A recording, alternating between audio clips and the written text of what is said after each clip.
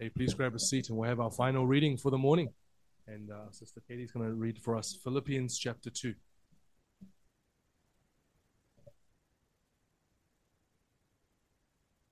If there is any encouragement in Christ, any comfort from love, any participation in the Spirit, any affection and sympathy, complete my joy by being of the same mind, having the same love, being in full accord and of one mind. Do nothing from selfish ambition or conceit, but in humility count others more significant than yourselves. Let each of you look not only to his own interests, but also to the interests of others. Have this mind among yourselves, which is yours in Christ Jesus, who, though he was in the form of God, did not count equality with God a thing to be grasped, but emptied himself by taking the form of a servant, being born in the likeness of men. And being found in human form, he humbled himself by becoming obedient to the point of death, even death on a cross. Therefore, God has highly exalted him and bestowed on him the name that is above every name, so that at the name of Jesus every knee should bow, in heaven and on earth and under the earth, and every tongue confess that Jesus Christ is Lord, to the glory of God the Father.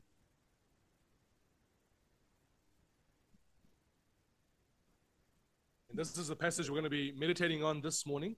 And so it's appropriate to seek the Lord for his blessing as we look at his word. So pray with me. Lord, again, we come to you in thankfulness. And we pray now that as we meditate on your word, that you would bless us and help us to understand what you are saying. Draw us closer to you through your word. We pray this in Jesus' name. Amen. Now you can see in this passage, the Apostle Paul, which was, the authorized spokesperson that the Lord Jesus wanted to carry his message to the world. He's looking back on Christmas. He's looking back on what happened there. And he's bringing out the fullness of what that means for us as human beings and for the church, for those who believe in the Lord Jesus Christ and who call on him. Now we see there, very interestingly, that the first half of the passage is practical instruction to the Christian people. He's writing there to the believers in Philippi, saying that you ought to be humble. You ought to be thinking about others and putting their interests above your own. You ought to be doing all of this in love and in humility. But notice what he does. He does all of that instruction, not in a vacuum. You know, sometimes as parents say to the kids, do it because I tell you so, because I said that. But actually, as we find all throughout Scripture, these instructions, these commands are always based upon an objective truth. And Paul is teaching believers to live in such a way because he says, think about the mind of Christ. Consider who the Lord Jesus Christ is. So we get in this passage, as he reflects on Christmas and the coming of the Lord Jesus into this world, he says we can learn about the mind of Christ Jesus through this event. And that's our interest this morning. What does Christmas teach us about the heart of Christ, about the heart of God? What can we learn about his mind and his attitude and his character? And there's some wonderful things that we get to learn. But really what I love about this is that when Paul says in verse 4, he says, let each of you look not only to your own interests, but to the interests of others. He's really saying to believers, do this because that's what the Lord Jesus Christ does. That's really what he's saying, right? This mind is yours in Christ Jesus. And I really wanted to base, the 3 points we're going to be meditating on from this passage on that idea. How does Christmas show us that the Lord Jesus Christ, in his coming to the world, in his life and in his death, show us him looking not only to his own interests, but to the interests of the world? Well, first and foremost, we read of the Lord Jesus Christ. He was born, but he's not merely born as you and I were born. We are born as human beings, and he was born as a human being, but he existed before he was born. And we read that he was in the very form of God. He had equality with God. And that's Paul's attempt with human language to express the truth that Jesus Christ was not merely a human being, but he was in fact himself divine, of the same essence and nature as God himself. And we find this explicitly stated in John chapter 1, that in the beginning was the Word, and the Word was with God, and the Word was God. And through the Word, all things were made. And then later on in verse 14 of John chapter 1, and the Word became flesh and dwelt among us. So the Lord Jesus Christ, he is equal with God in every way, fully divine. And yet we read of this incredible fact, what Christmas Day tells us, is that he took on flesh. He took on human nature. It's just as Isaiah 9 promised us, that a child would be born, but of this child we can call him everlasting God, mighty God, everlasting Father. How can we call a man God? That, in fact, would be the height of blasphemy. And if the scriptures did not teach us so clearly that this is the identity of the Lord Jesus Christ, we wouldn't dare to call a man God. But that's what the Lord Jesus Christ spoke about constantly of himself. When he dealt with the Jewish leaders, we see in the Gospel of John, for example, in John chapter 8, he gives an incredible claim. They started talking about their forefathers, Abraham, this great patriarch. And Jesus says, before Abraham was, I am. Claiming to exist and to be there long before Abraham was. And in fact, that call of I am, claiming to be self-existent. I am, I always was. Because that's who God is. Now we read here that Jesus, having the form and equality with God, he did not count it as something to grasp for himself. Now that is an example of looking to your own interests, right? You can think of a person who has all the wealth in the world, all the prestige, all the fame, every power and authority at his fingertips. And let's say this wealthy person in this world, he uses all of that for his own interests. He counts it as something to be grasped, to hold on to cling to fiercely for himself. He doesn't want to lose it and have somebody else come in possession of it. He's not willing to have an open hand so that others might enjoy from his wealth and from his power or authority or whatever else he may possess. But that's not what we read of the Lord Jesus. He did not count it as something to be grasped for himself, but rather he looked to the interests of human beings in this world. Now, what is to the interest of human beings? What is to the interest of this world that does not know God naturally? It's to our interest that he take on our nature and enter this world. So many important reasons for that, and time fails us this morning to think about all the various reasons. But one thing I wanted us to think about as to why it's to our interests that God, the Son, Jesus, takes on human flesh. When you think about it in the context of this, Paul is saying for believers to have this humble mind towards one another, to care for one another, to love one another, to have sympathy for one another. We read that, don't we? Of encouragement, comfort from love, participation in the Spirit, affection, and sympathy. Now, have you thought about this? If God did not enter our world and take on human nature, could we really have confidence that God truly is sympathetic to us? That God truly could have empathy? Now, we understand this concept of divinity of God. He is all-knowing. And yet we also understand there's a difference between somebody who knows theoretically and somebody who knows by experience.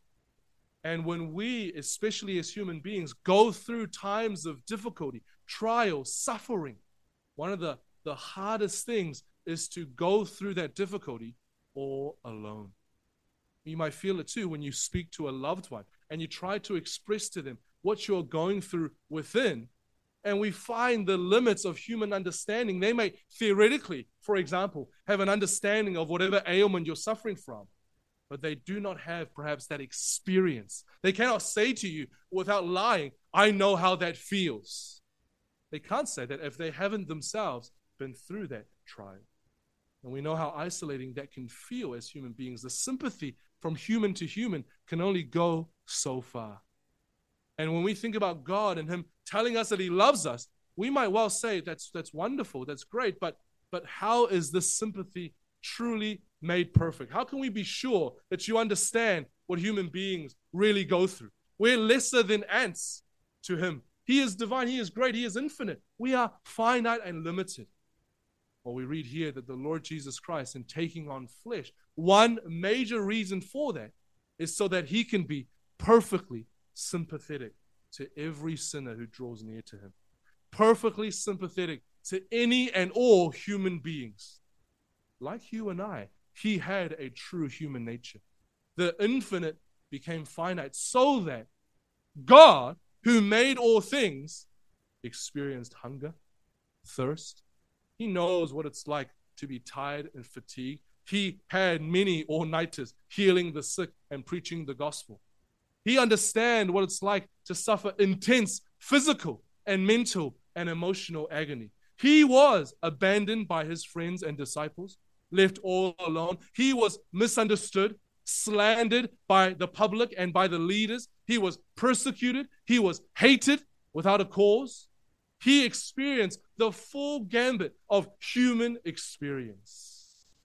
And all of that was so that when he comes to the world and opened his arms and invites the world to draw near to him, he does so with full sympathy.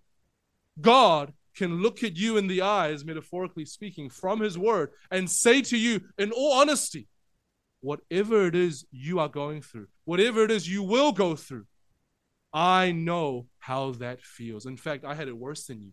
And I've come in great combination of all-knowingness, omniscience, and this experience. There is that perfect knowledge. He knows all things, and he has experienced it. He is a Savior who is able to perfectly sympathize with us as human beings. He knows the weakness of human nature. Now, him taking on that human nature and living in this world in that way, is that not the greatest act of humility one can imagine? I mean, for God to become a man would be a greater distance than for you to become an ant. Because you and an ant, you're still, both of you are finite creatures of this world, but God is of a different category. He is infinite, creator, and yet he takes on creation and becomes man. Now that is such a great act of love. That is Christ looking not only to his own interest, separate and far away from the sufferings of this world. That is God entering into our sufferings and our pain and our world. That is him looking to our interests. But even that, as amazing and wonderful as that is merely the start of the story. Because we read here in Philippians 2, Paul says, being found and born in the likeness of men, he humbled himself by becoming obedient to the point of death, even death on a cross. That's there in verse 8. It reminds me of a very thought-provoking artwork. I wonder if it's still there in the art gallery. In the Auckland Art Gallery, I think on the second floor, there's some paintings and things like that. And I came across a very provocative, thought-provoking picture. I wonder if you've heard of it. It's a drawing of a cross, and laid on the cross is a baby, crucified. Now, if you know anything about crucifixion, that's one of the most torturous ways to put someone to death. Not just the pain of the nails going through, the hands and the feet, but they're hung there until they essentially are so weak that they can't force themselves to prop up and breathe. They die in that horrible way after days of exhaustion and torture. And here was this drawing of a baby crucified on a cross. Now that really brings out to you the horribleness of death on a cross. But all the more so, it brings us to us the startling fact. The Lord Jesus was born into this world, not merely to share in our experience of difficulty and pain and suffering, all these human experiences, but he came ultimately to die in our place. He was born to die on the cross. That's what that painting was illustrating for us in such a provocative way. A baby crucified. His purpose in being born was to die this horrible death. Now we have to ask here, how could this happen? The Bible clarifies for us, and the Bible testifies to us. And as we read about the words and actions of Christ, we see nothing but perfect love and compassion. We see nothing but this perfect adherence to the truth. The Lord Jesus Christ never did anything wrong. He could say to the crowds of the Jews who hated him, he says, what wrong, what sin do you convict me of? And the Jews had no answer. Nothing but blind hatred was all they had. There was no real crime that they could nail him to the wall with. They all had to make up slander against him, false charges. He himself was innocent. So why then was he condemned to die a criminal's death on the cross?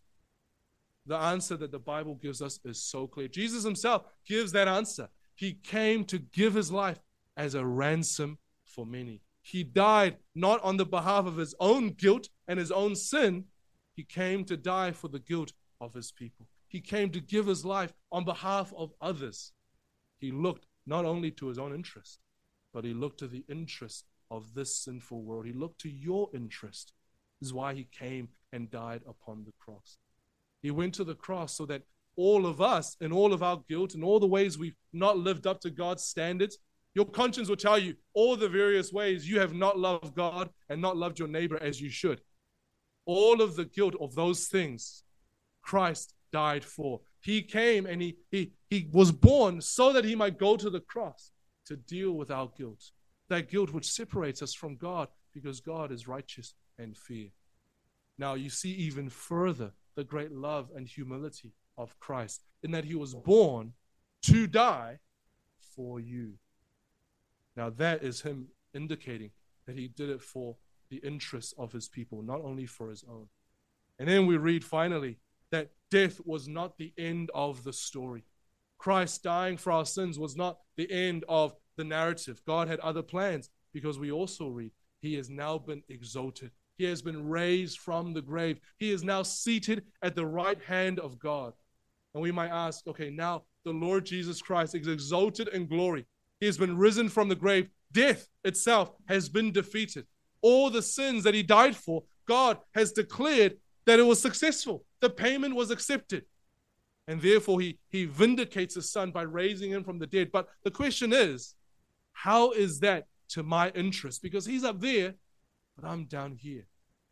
Do you know the Lord Jesus Christ said to his disciples in John 14, just as he says to all of us through his word, I go to my Father's side to prepare a place for you. There's this idea, he kind of says, my Father's house has many rooms.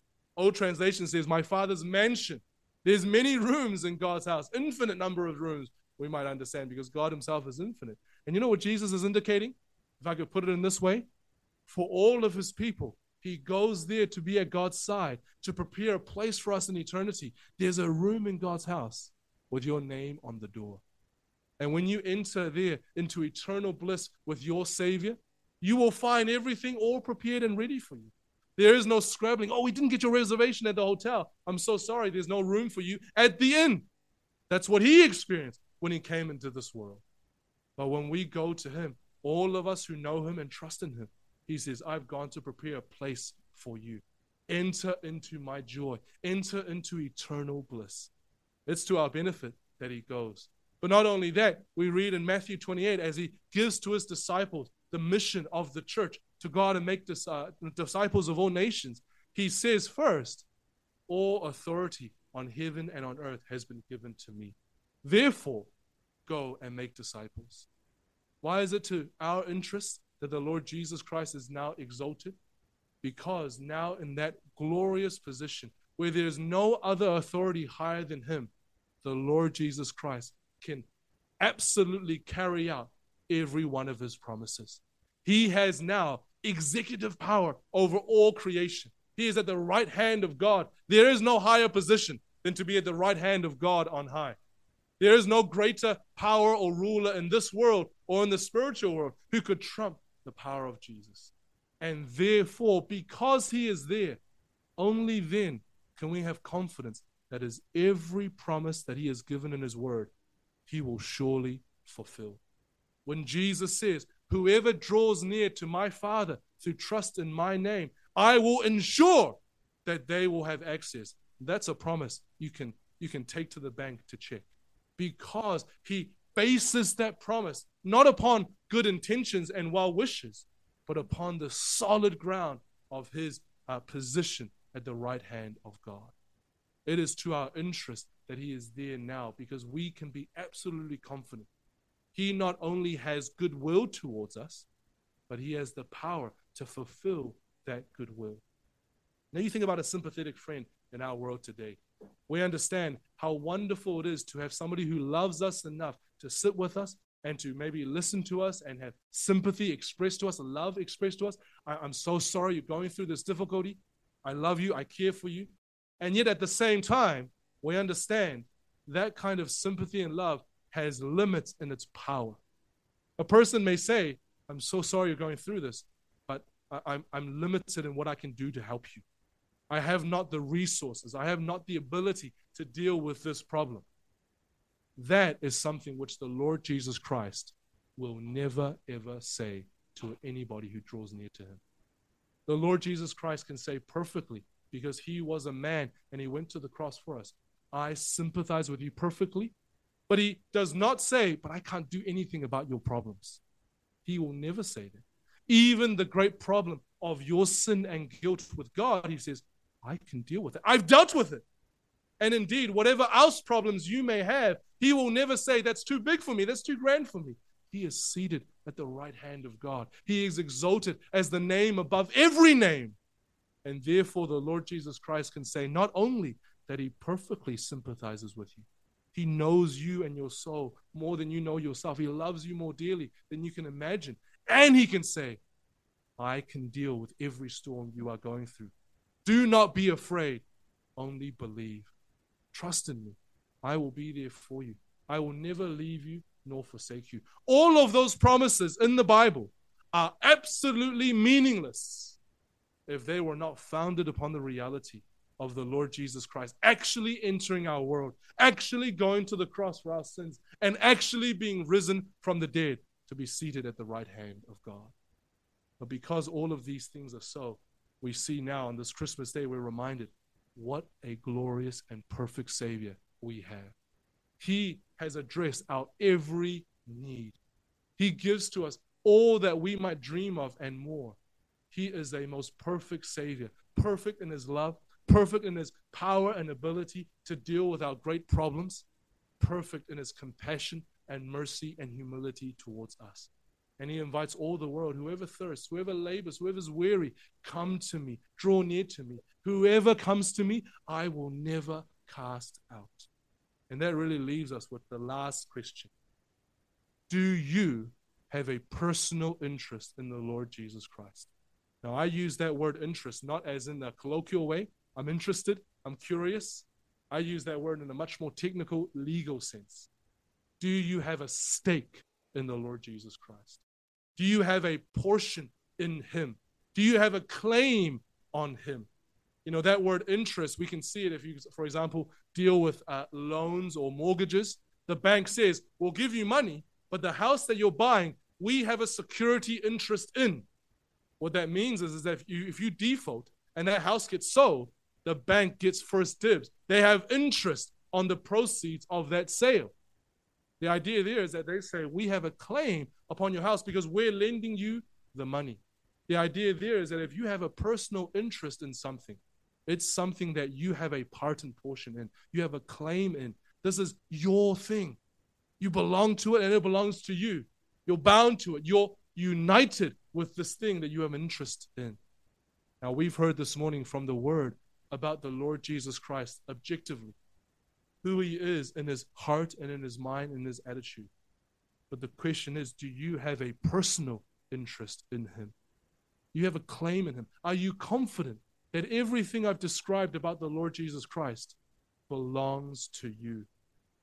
Are you certain that his sympathy is yours, that his love is upon you personally, that you have a claim upon these blessed promises that he gives to all the world? You can say these promises are addressed to me. I know I have a claim in them. The only way to be sure, as Jesus himself has said, the only way to be sure that you belong to him and he belongs to you is if you draw near to him and receive him with faith, with trust, that you receive him with this heartfelt reception, that you will say to him, you are my Lord. I will rest upon you. I will trust myself to you. Here is the free gift of God. You must receive it. That really is the pressing question. It does you no good, as our brother Dwayne so wonderfully brought out yesterday, to merely meditate and know in your mind the glories of Christ and how wonderfully he loves us if you don't know that love for yourself personally. My prayer is that every one of you would draw near to Christ this day, Christmas Day, Spend time meditating on who he is and draw near to him in your heart. Come to this wonderful Savior and know him for yourself. Let's bow our heads and pray. Lord, we are so thankful again to you for your wonderful grace. And we thank you that this morning we could come together to sing songs of praise to you, which you so wonderfully deserve, to pray to you and seek your favor, and to come under your word. We pray, Lord, that you would open our hearts to behold the Lord Jesus Christ in truth and in reality, all of his wonderful glories and love to us. And we pray that you'd give to us the faith and the submission to receive him, so that we might know this blessedness, this joy, this love for ourselves. Help us, Lord, to see our need for this Savior. And we pray, Lord, that you'd be doing this great work in all of our hearts this day. We ask this in Jesus' name. Amen.